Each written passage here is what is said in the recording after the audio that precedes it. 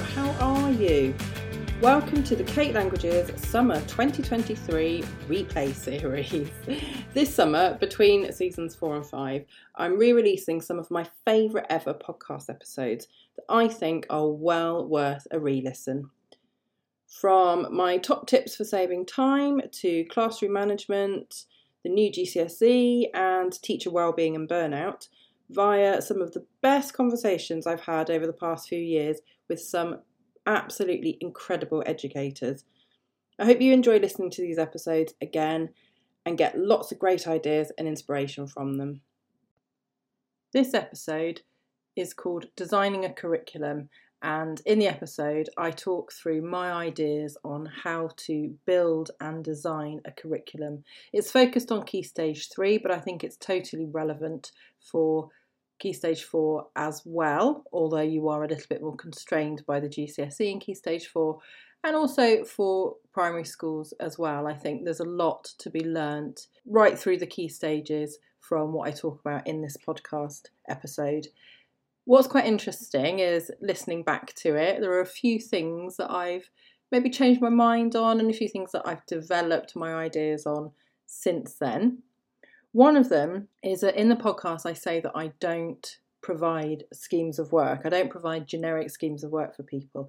I am actually at the moment working on a full curriculum. So I'm starting with French Year 7 and I am working on creating an entire curriculum that will take your students from Year 7 right through to GCSE. And I'm using a lot of the principles that I talk about in this episode. So 3 topics per year, for example, building each topic, each term up to beautiful work. Again, listen to the rest of the podcast for more information on this. And those kind of ideas. Now, this is going to take a lot longer than I think I had anticipated. I was hoping to get it ready for September 2023. There is no chance that is going to happen, but I'm hoping that in the academic year 2023 to 2024, I will start being able to publish each term's worth of work and take it from there. And I will be doing Spanish and German as well. So it's going to be a lot of work. The ones I've worked on so far, I'm really, really proud of how lovely the PowerPoints look, but they're not like super complicated. They just look really nice. And I'm providing vocabulary lists and student workbooks and a teacher's book and everything. So it's literally the full curriculum, everything you need to teach, as I say, starting from Year 7 French onwards. The other thing that I have developed from the Designing a Curriculum ideas and thoughts, I did a CPD on this a year or two ago, and now I am working one-to-one with some schools and teachers and helping them to design their curriculum. I've done a couple this year. I've been working with a couple of teachers designing their Spanish GCSE curriculum, and it's been really, really helpful for them. And I've got to say as well, I've really, really enjoyed working with them. So actually going into a lot more depth and working with them on their own unique situations. So for one of them, for example, the students were actually starting Spanish ab initio in Year 10. So we looked at how you can start to write your scheme of work for students who've not really done any Spanish. I think they've done a little bit in Year 9, but who've not really done any Spanish, and working out how to actually create the curriculum based on that, because that is very different to the typical kind of textbook programs of study that you get, because that assumes that you've already done a good 3 years, if not longer, in primary school as well, but you've done a few years of Spanish learning up to that point. So that's the kind of thing I'm doing, and I am continuing to do that, and you can book onto that on my website. You can, get in touch with me first, because we need to kind of figure out how long you need, when we can do it, etc. And then I've actually made it really, really easy to pay for that. You can just go onto the website. I've changed the headings for everything. So it's now language lessons and CPD. So you can click on language lessons and CPD, and you can actually buy a certain amount of time with me for CPD training. I mean, I kind of think of this as like coaching, but I don't have any coaching qualifications, so I'm not actually calling it coaching. But it does feel a little bit like coaching as well. It's like working together, are asking lots of questions, and me not necessarily telling you like exactly what you need to do, but working together and guiding you and coaching you through how to do this. So yeah, so that's really easy. And also you can book bespoke language lessons with me that way as well. But again, do contact me first, because my availability is super limited so I'm talking about academic year 2023 to 24 at the moment. My diary is really filling up. I don't have a huge amount of availability, but I really, really want to work with lots of people. So do get in touch, and we can figure out days and times for that. Another thing that I talk about in this podcast episode that, again, I've developed since the episode first came out is mastery, and how it's really important to master key vocabulary and grammar. And one of my series of resources that I'm still in the process of creating. Everything is a kind of ongoing process with me, but I've done quite a lot of booklets on this already. It's called Mastering the Basics, and I focused on really, really basic key vocabulary. So like numbers 1 to 12, colours, months, week, days of the week, all sorts of things, lots of different food items. And they are all available to purchase on my website, and they're all in French, German and Spanish. They're really, really good for using with SEND students whose English literacy is quite low. In this podcast episode, I talk about how you teach to the top and scaffold below, and this type of booklet is absolutely ideal for scaffolding the lower ability students or those with lower English literacy levels. So check those out as well. A couple of other things that I talk about in the podcast episode, again, that I'm developing and are going to be available fairly soon, actually. The first one is I talk about challenge. So as I said, teach to the top, but also challenging your most able students. And in March 2024, I'm going to be doing a CPD workshop called Stretch and Challenge Effective Extension Tasks, in which I'll be giving lots of ideas. And as it's a workshop, it's an interactive thing, so you can come along with your ideas as well on extension tasks that aren't just more of the same, things that really stretch and challenge the most able students and keep them interested and motivated as well. Another CPD that I'm running, and again, in this podcast episode, I talk about group dynamics. I'm going to be running a CPD workshop on group dynamics in the MFL classroom based on the book that I talk about in this podcast episode as well by Zoltan Dernier, and that's in April 2024. You can buy all of my CPD in one nice bundle on my website. Again, click on Language Lessons and CPD at katelanguages.co.uk. Or if you are a Buy Everything customer, all of this CPD is included as well. So once you have bought everything, you will always be added to the list and invited to come along to the CPD. If you aren't able to come on the day, it doesn't matter, because I will then upload the recordings and the resources to the Buy Everything downloads page, and you'll just be able to access that for no extra cost whatsoever. So that's £120 for all of the CPD for next academic year, but if you buy everything, it's a one-off payment, it's not a subscription. So you buy everything, at the moment it's £250. I'll give you warning now, my prices are going up from September, so everything on my website is going up from September. So at the moment, buy everything is £250. And that includes all of this, all of my resources, but all of this CPD. But then for academic year 24 to 25, it will also include all the CPD and so on until I retire. So you're getting a pretty good bargain, I think, if you are interested in continuing to develop professionally.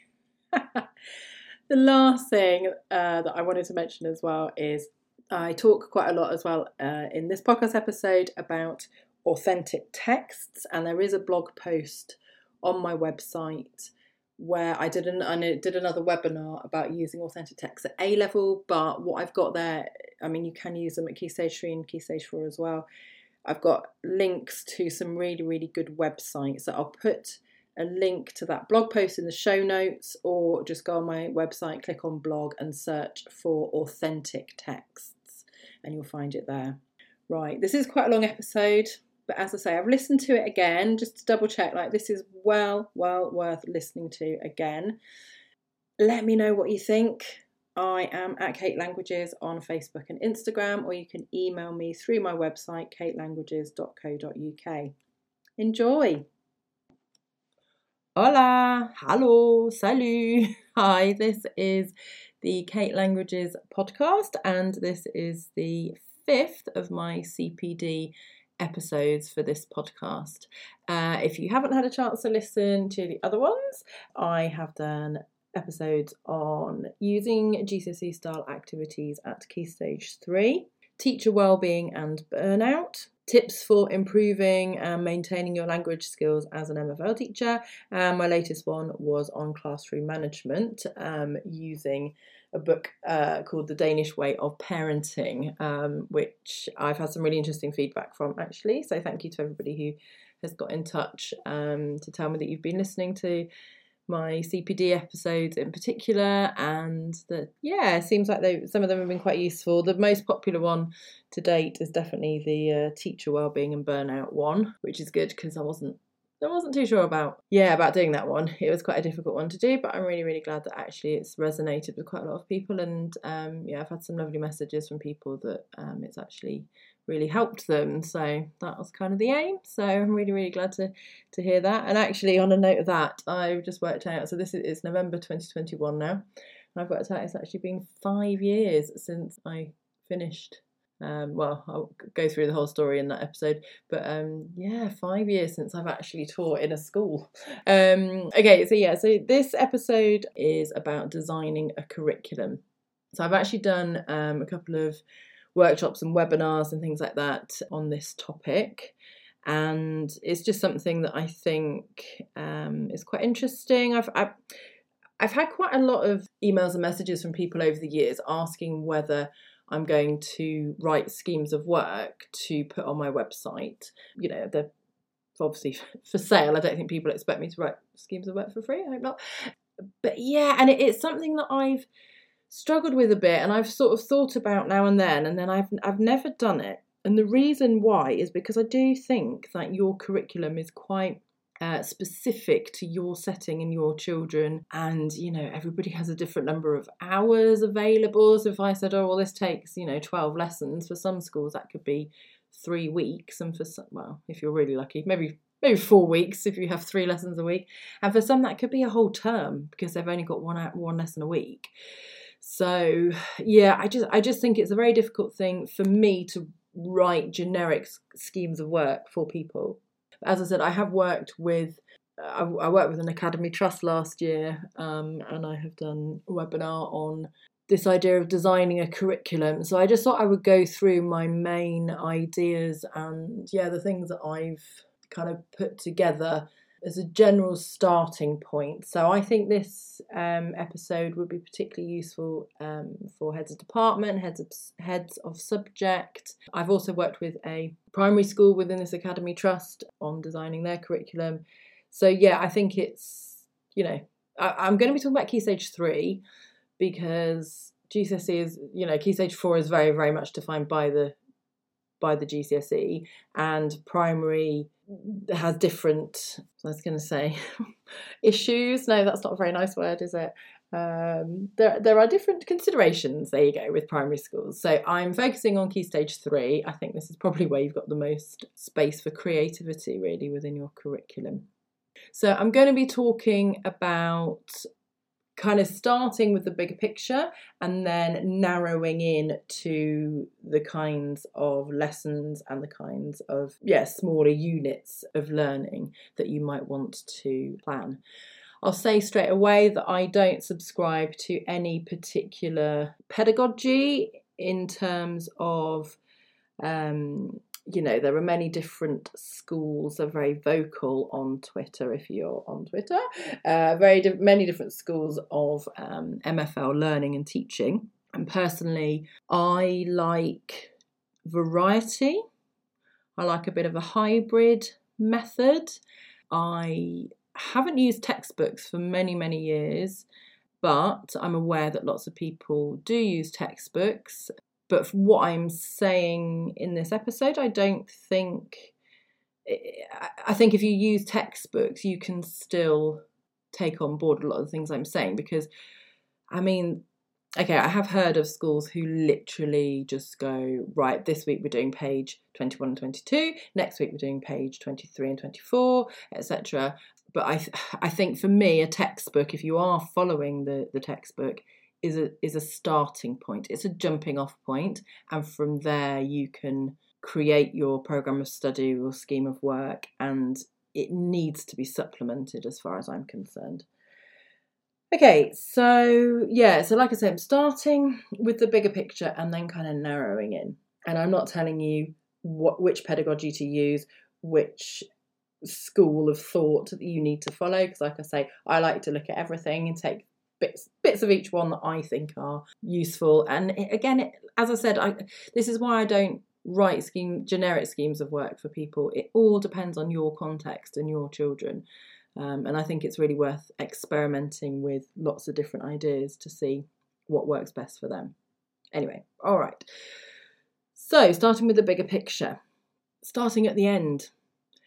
And I think this is true for all planning. So literally from every task right through to your entire curriculum, you start at the end. You work out what you want the pupils to know and to be able to do at the end of the key stage. If we're saying at the end of key stage 3, assuming you have a 3-year key stage 3, what do you want them to know and be able to do at the end of year 9? Regardless of whether they're going on to do GCSE or not, what do you want them to have done in those 3 years? So that's looking at vocabulary, grammar, culture. There might be other things that you want to include in that. I know phonics is a really big thing. Does that come in vocab, grammar? I'm not really sure where that fits, but yeah, phonics as well. And the skills, of course. I mean, the skills are embedded in every single task and every single lesson, aren't they? And skills being listening, reading, writing and speaking. And I often include translation these days within those skills. I know they're reading and writing skills essentially, but translation is such a big part of the GCSE now. I kind of always think of it as a 5th skill these days in MFL. So what vocabulary do you want them to know? At the moment, as I say, this is November 2021. At the moment, people are the GCSE focus is very much on themes and topics and areas of vocab for students to learn. But I'm aware that the GCSE is changing to, is it 1,000, 1,500 of the most commonly used words in the languages. So if you are thinking of redesigning your Key Stage 3 curriculum for the new GCSE, whenever that may be, in terms of vocabulary, how are you going to teach them these 1,000, 1,500, whatever words? In terms of grammar as well, thinking about by the end of Key Stage 3, how many tenses do you think they need to know? How in how much detail are they going to understand about genders, about adjectival endings in German, about cases, all that kind of thing.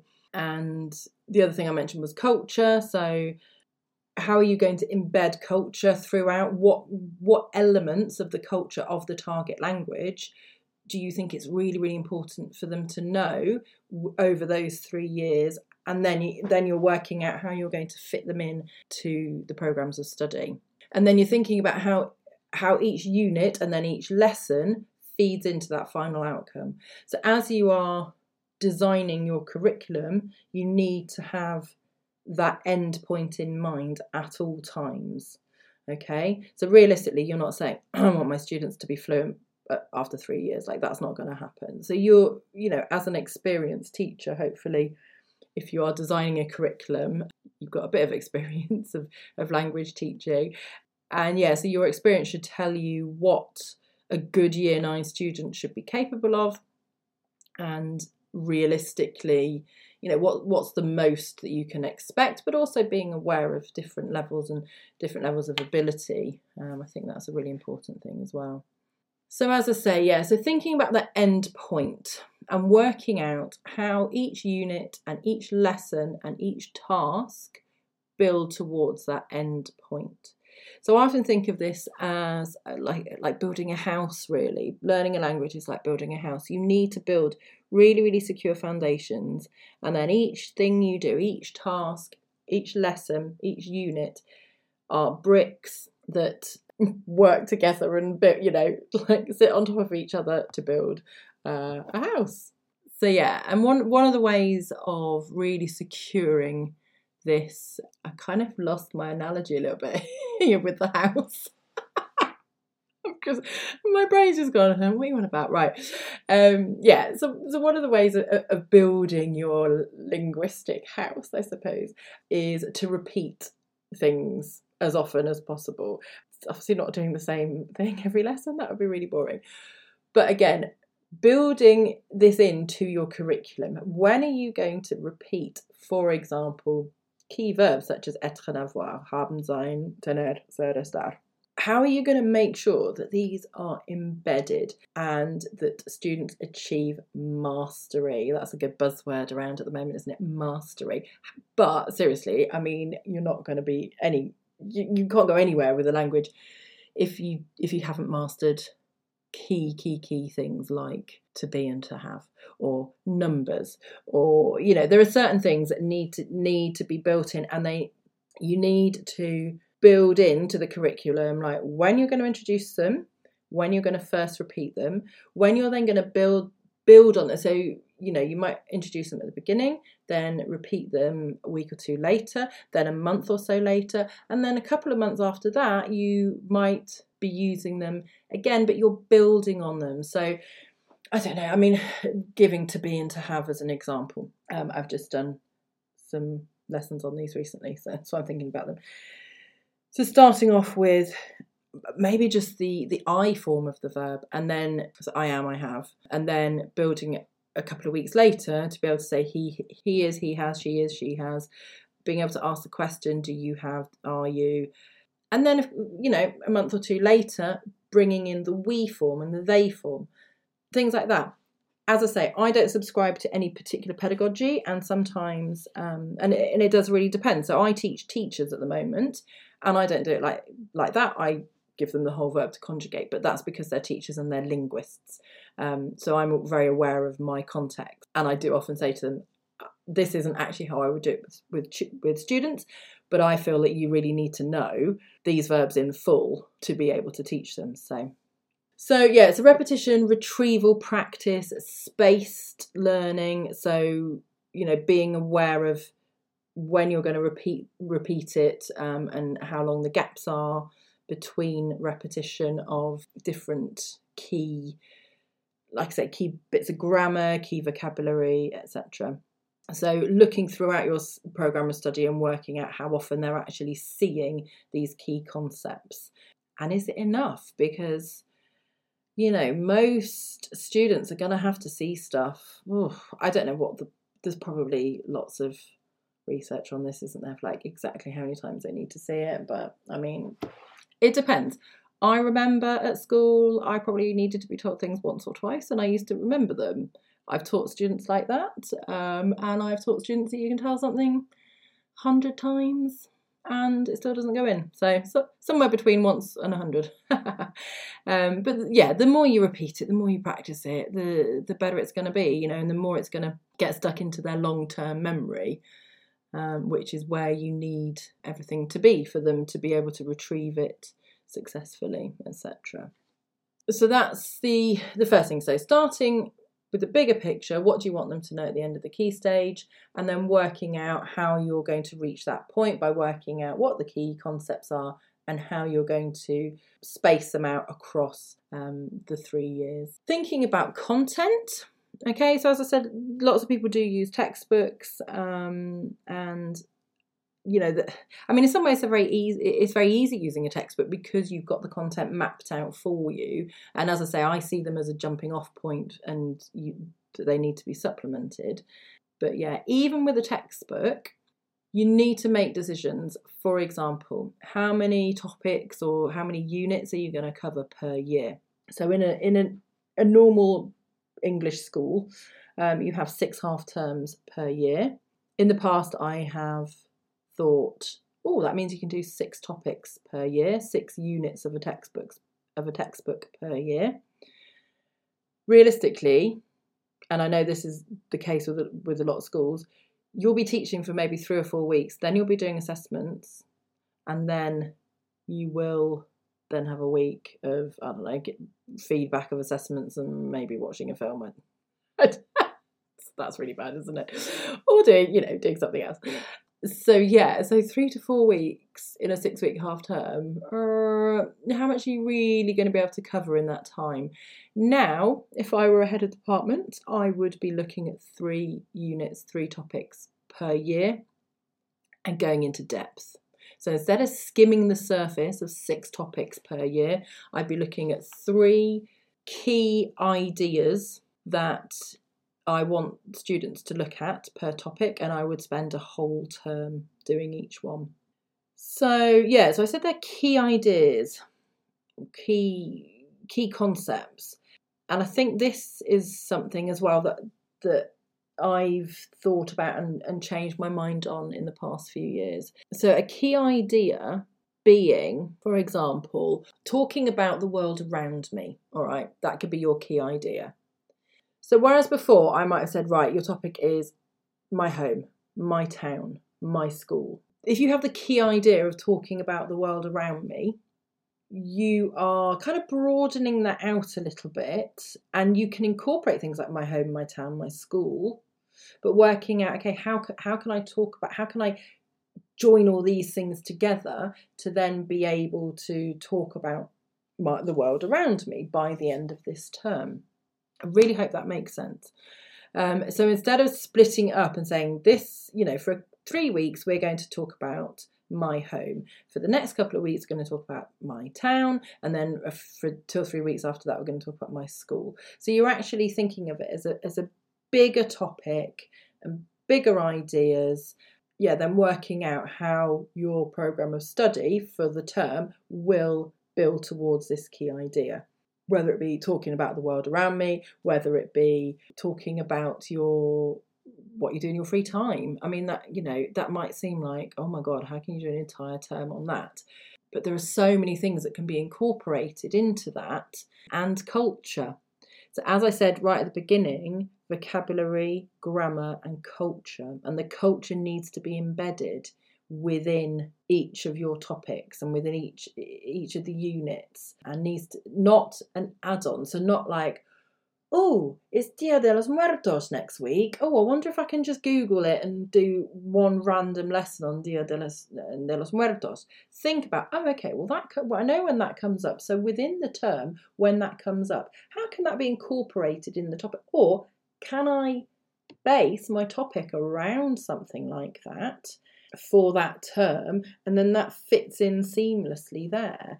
So again, thinking about embedding culture rather than just sticking it in a random lesson as an add-on as well. Another interesting idea, and I've got to say, I've got a lot of these ideas. I've talked about this book before in my other podcast episodes. I swear to God, this is one of the best educational books I've ever read. Is Mary Myatt, The Curriculum. I'm not going to try and pronounce Gallimaufry again. Is it Gallimaufry? I did it, didn't I? Oh, no. Anyway, so the Mary Myatt curriculum book. Oh, it's so good. She's just got so many brilliant ideas.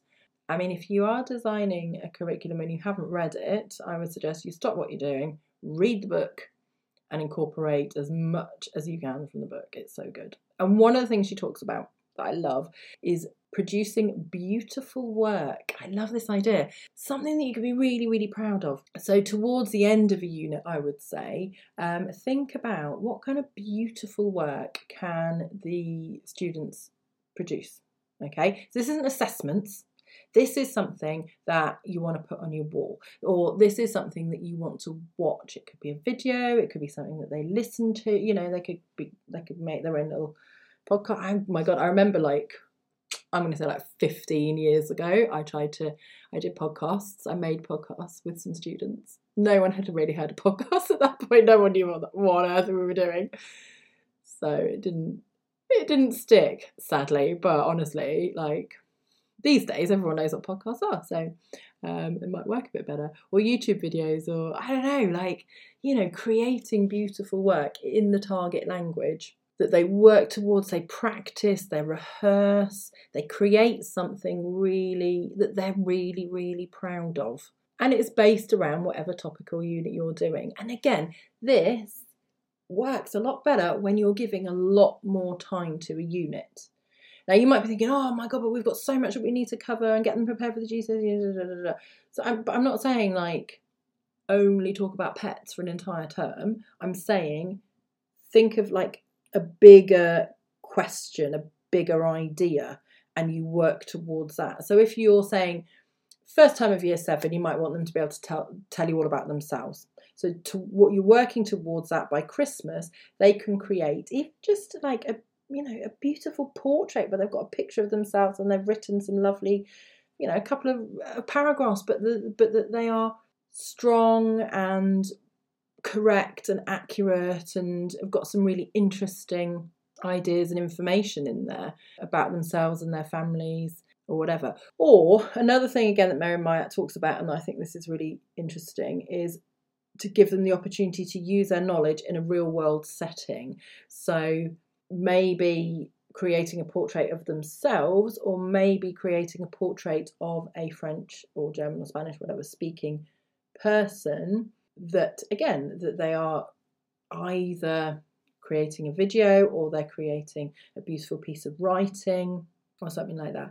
But if you're thinking of doing that towards the end of your unit, then your programme of study leading up to that you need to work out, well, how are we going to build on this and how are we going to prepare it, etc. So I guess some people might see this as a kind of project work. I don't know. I don't see it like that. I see it as doing everything that you need to do, including all the vocab and the grammar and the cultural content that you need to include, and then just making sure that at the end of it they've got something really, really great that they want to show off, and that they can say, yeah, this is what we've learned and this is what we've done. I mean, if you're really lucky, you might be able to use that as an assessment instead of whatever textbook assessments, whatever assessments. Sit there and write something off the top of your head for half an hour. But yeah, again, that's not really my remit. Okay, another thing that Mary Myatt talks about, which really resonated with me, is challenge. I was actually gifted and talented coordinator in my last school for a couple of years. And I loved it, absolutely loved it. And I just wanted the students to have the chance that I never had. Like I never felt hugely challenged at school. I don't know. I mean, I could do a whole podcast on how to challenge students and how basically lots of students are really naughty because they're bored, which is what I was at school.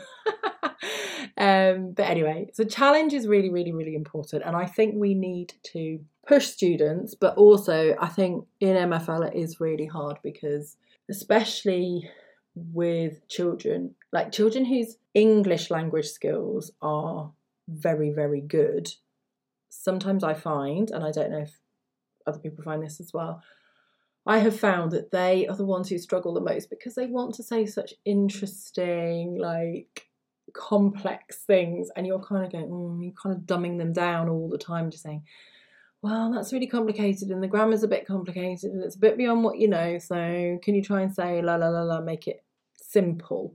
So yeah, that it is really tough, and I think finding that balance between pushing and challenging but not making it so complex that it just ends up being rubbish, or they just use Google Translate and it's all just like a waste of everyone's time. So the really important thing with challenge is that you are creating content and work for the students that is high challenge and low threat. So again, this is something that Mary Myatt talks about a lot in her book. So the low threat, I think, is really, really important as well. Being able to take risks. And this does actually fit in with what I was talking about in the last episode a Danish way of parenting, about play and risk taking and things like that. And I do just think it is so important, and it's so difficult. And when you are pressed for time and you're worried about, getting them prepared for potentially doing the GCSE, giving students the time and the space to play and experiment and make mistakes, it's really hard and it's really scary. And I guess for some people as well, like worrying that, Ofsted might think, oh, well, everything's wrong in this book. Like, why aren't they ever getting anything right? I mean, making mistakes doesn't mean everything's wrong. But yeah, and I can see that people worry about that. And there might be people, observing lessons or whatever who don't really understand that sort of philosophy. But then if you are in the position where you can design your own curriculum and you are a middle leader, then hopefully you'll be able to put your case forward if this is what you really want to be doing. Anyway, okay. I keep digressing a little bit, don't I? So challenge. So high challenge, low threat. Okay. So the low threat means it doesn't matter if you get it wrong. We want you to take risks. We want you to make mistakes, and we want you to learn from those mistakes. We don't want you to get 10 out of 10 for every single thing that you ever do. What is the point in that? Like, you're not learning anything from that if you're always getting everything right. But you need to create an atmosphere where they feel safe enough to take risks and get things wrong. And again, in MFL, this is harder. It's much harder because making a mistake and getting things wrong in a foreign language is really scary, because you risk you think you're going to sound really stupid. I mean, I still do it. I will still go to France or Germany or Spain and I worry and I say things wrong, and then I realise that someone's repeated it back to me and corrected me, and I think, oh God, It's scary. Speaking a foreign language is scary. So what are you going to do within your classes? And this needs to be planned into the curriculum. This is not something that's just again, an add-on, oh, well, yeah, we'll think about that, blah, blah, blah. And I would say as well, as a curriculum leader, do not assume that all of your staff are aware of things like group dynamics and creating warm, cosy, comfortable hygge kind of spaces. Again, listen to my other episode about the Danish way of teaching. What was it? Classroom management Danish style. Yeah, don't assume that all of your staff are doing that. So yeah, again, it needs to be embedded into the curriculum. How are you going to do this? I often recommend an amazing book he was actually my master's tutor, Zoltan Dernier, and it's called Group Dynamics in the Language Classroom. I recommend it to people, but then actually last time I looked on Amazon, it was really expensive, and it's a really thin book, but it's really good for understanding group dynamics. In fact, I might do a podcast episode on group dynamics, because there you go, I'll make a note. Anyway, so making sure that your group dynamics are such that students feel safe and that they can make mistakes, and that they're not going to feel stupid if they make mistakes and get things wrong. So that needs to be embedded within the curriculum, whether it's working out how to do icebreaker activities, working out how you're going to create that kind of atmosphere in the classroom. Thinking about what kind of things actually challenge pupils. So, for example, reading a text, doing true and false. Does that actually challenge them? Or are they just guessing? Okay, we've all come across students who are guess true. They know they're going to get roughly 50%, and that's enough. They don't care. They've not understood the text. So what are you doing to make sure they've actually understood the text? A true-false question is not going to ensure that they are actually engaging with the text. And I know it's a GCSE, it is a GCSE reading question. But for learning, that type of activity isn't going to be ideal. And a lot of people talk about this now, and I think in terms of differentiation, a lot of the thinking these days seems to be to teach to the top and to scaffold below. So the work is challenging, and it is difficult, and it is engaging, and hopefully it's motivating. But for those students who are going to struggle, they need scaffolding. So either they need really clear vocabulary lists, they need more help in English, they need, I don't know, if you're asking them to translate a text from English, from the foreign language into English, for example, They might need the sentences in English, but just in the wrong order. And then they're matching up the sentences to work out, okay, well, I know that word and I know that word, so I can put them together. I mean, I've got a million ideas for that kind of thing as well. But yeah, so thinking about how you're going to push and challenge and teach to the top, but how that's going to be scaffolded for lower ability pupils. And again, it needs to be embedded within the design of the curriculum. It's not just it's not a lesson by lesson thing. It is part of the big picture. But to go back to the big picture and challenge and different abilities, I do not subscribe to all musts, some, or whatever it is. I think the big picture needs to be, we really want all students to be able to do X, Y, Z, and to know and understand X, Y, Z by the end of the key stage. The extent to which they can do that and how much scaffolding they need to be able to do that depends on the student. But I don't think you can say, I think they should be able to do that, but they're only going to be able to do that. Like, they should all have the target of being able to do whatever your things are that you want them to be able to do by the end of the key stage. I'd be really interested to know people's opinions on that, because I don't know, I think it's something that I've again thought about a lot more probably since I've stopped teaching and I'm working more with teachers. And yeah, I don't know, I think that's an important point. Okay, the last thing I wanted to talk about was, so I've talked about beautiful work and creating interesting work and things like that, and real world settings. And the last thing I wanted to talk about is related to that in terms of making languages relevant and enjoyable. And again, I could do an entire episode on this, really, like how to make it relevant because languages are relevant. I mean, I was really lucky as a kid that I went to France, Germany and Spain, like quite a lot. And I spoke to people in foreign, not very well. And then I did always find that everyone could speak really good English, which is so annoying. But but I was aware that languages are like a real thing that you can actually do. So they are relevant. It's not like, they're not like some abstract theory. They're like totally relevant. So how do you get that across? Again, within your curriculum. It needs to be embedded within your curriculum. I think planning culture into the curriculum helps to make it relevant. And by culture, I don't just mean customs and festivals, by the way. I mean everything. So people, history, in particular, and it's a lot easier in French and Spanish, is, colonialism, the Francophone world, Hispanic, Latin America, etc. That kind of thing is so important and will be relevant to a lot of your students who may come from, all over the world. So some ideas that I've had for making MFL relevant and enjoyable. One of the things is playing around with words, finding interesting, strange words, and learning about the etymology of words, learning about words and language families. So how are French and Spanish related to each other? What other languages are related? I've taught many Romanian students, and it's fascinating when you're teaching them French or Spanish and they say, oh, that's actually really similar to Romanian, because obviously Romanian is a Romance language.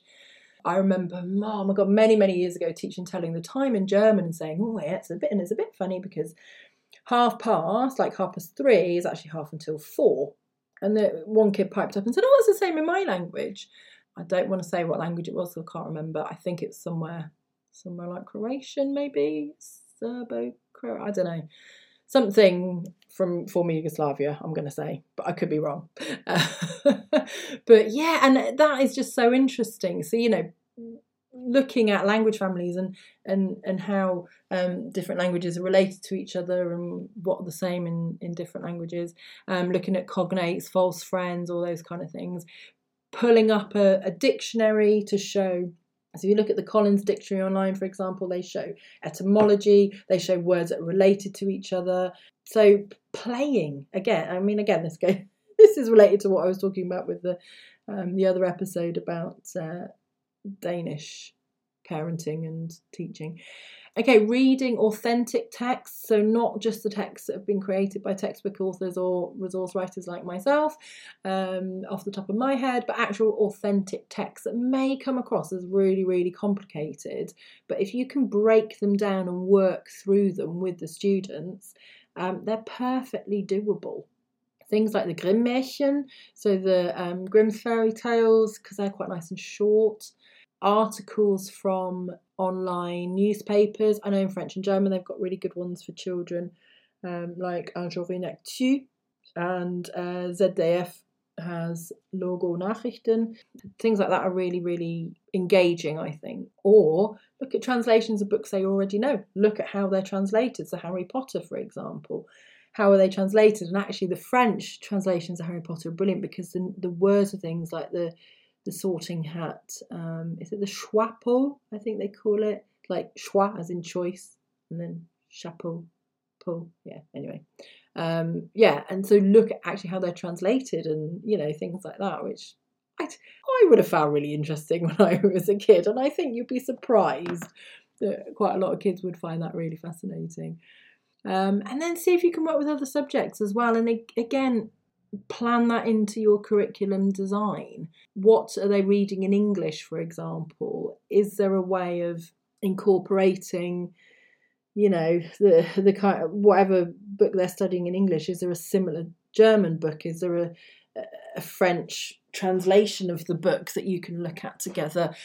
Looking at profiles of famous scientists or something. The possibilities are endless. But it's definitely really important, I think, to make it relevant and enjoyable. And that's kind of brought it down to the task level and the lesson level.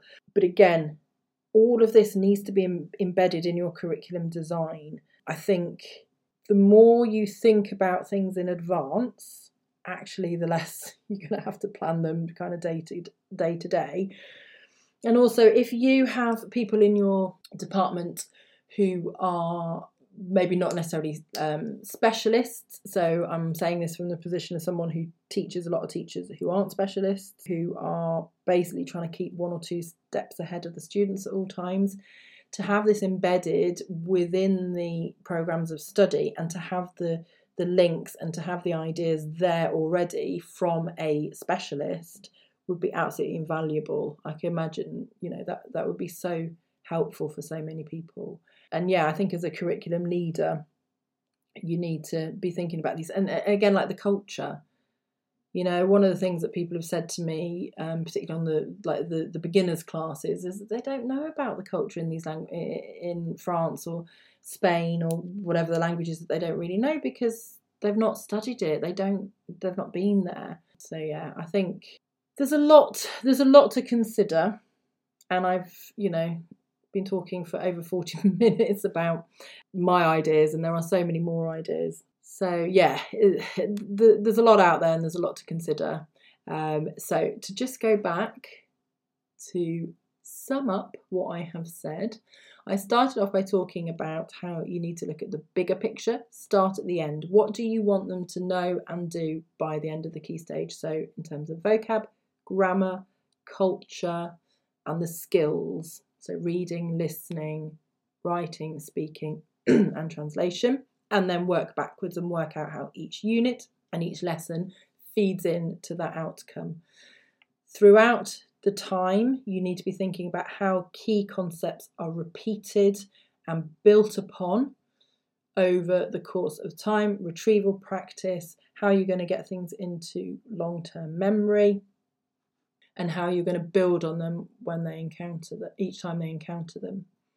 Then I talked about the curriculum content. How many topics or units do you want to cover per year? As I said, personally, these days, if I were head of department, I would be thinking of 3 units with a key idea per unit, and you can go into depth. Every lesson, every task builds towards this key idea, and giving the pupils a chance to produce beautiful work at the end, whether it's written or spoken, and thinking about translating it into a real world setting, which is easy for languages because they are real. Then I also talked about challenge. So high challenge, low threat, teaching to the top, scaffolding for those who might struggle, and making your classroom feel safe and making them feel comfortable enough to make mistakes. Celebrate making mistakes and learning from those mistakes. Don't celebrate mistakes for the sake of because you keep getting everything wrong. Celebrate learning from making mistakes. And lastly, I talked about making MFL relevant and enjoyable. So playing with words, looking at etymology, word language families, etc. Authentic texts, how you can embed them within your curriculum design, and then talking to other subjects and seeing whether you can do cross-curricular things within your programs of study as well. I really hope that is useful. As I was doing all this, I have a PowerPoint that I have used for, like I said, I've done webinars and workshops and stuff on this. So I am going to put this up on my website as a blog post, and I will put a link to the PowerPoint so you can download the PowerPoint and you can see it all written down, because I know for me, that's a lot of information, and I probably would be like, oh my God, I need to see this written down. So I will put that on my website as a blog post. So if you just go to katelanguages.co.uk, click on my blog. Unless you're listening to this in 2 or 3 years' time, it will be one of the most recent blog posts there. As always, I'd really, really love your feedback. I'd love to know what you thought of this episode, whether this is how you plan your own curriculum anyway, whether it's something, whether it's made you think, oh yeah, I really need to include X, Y, Z. So culture, I think, is a really big one at the moment, and how an authentic texts, maybe how you can incorporate them into your curriculum. Please do contact me and say, Kate, this is a load of rubbish and absolutely impossible if you feel that it's unrealistic. Like I say, it's been 5 years since I've been in a classroom, but I have worked with a lot of teachers in that time, so I don't feel like I'm completely out of the loop. But yeah, I always love your feedback. So I am at Kate Languages on Twitter, Instagram and Facebook. Or you can email me, kate@katelanguages.co.uk, or just get in touch. Let me know your thoughts. I think I've been talking long enough. I feel like I'm losing my voice, so I think I'm going to let you go. Oh, last thing, if you could rate and review and subscribe to my podcast, that'd be great, because that helps more people to know that it's out there, which is always really, really handy. So anyway, as I say, I hope this has been useful, and I'd love to hear your feedback. Okay, au revoir, adios, not guten Tag, auf Wiedersehen, I can't even speak German.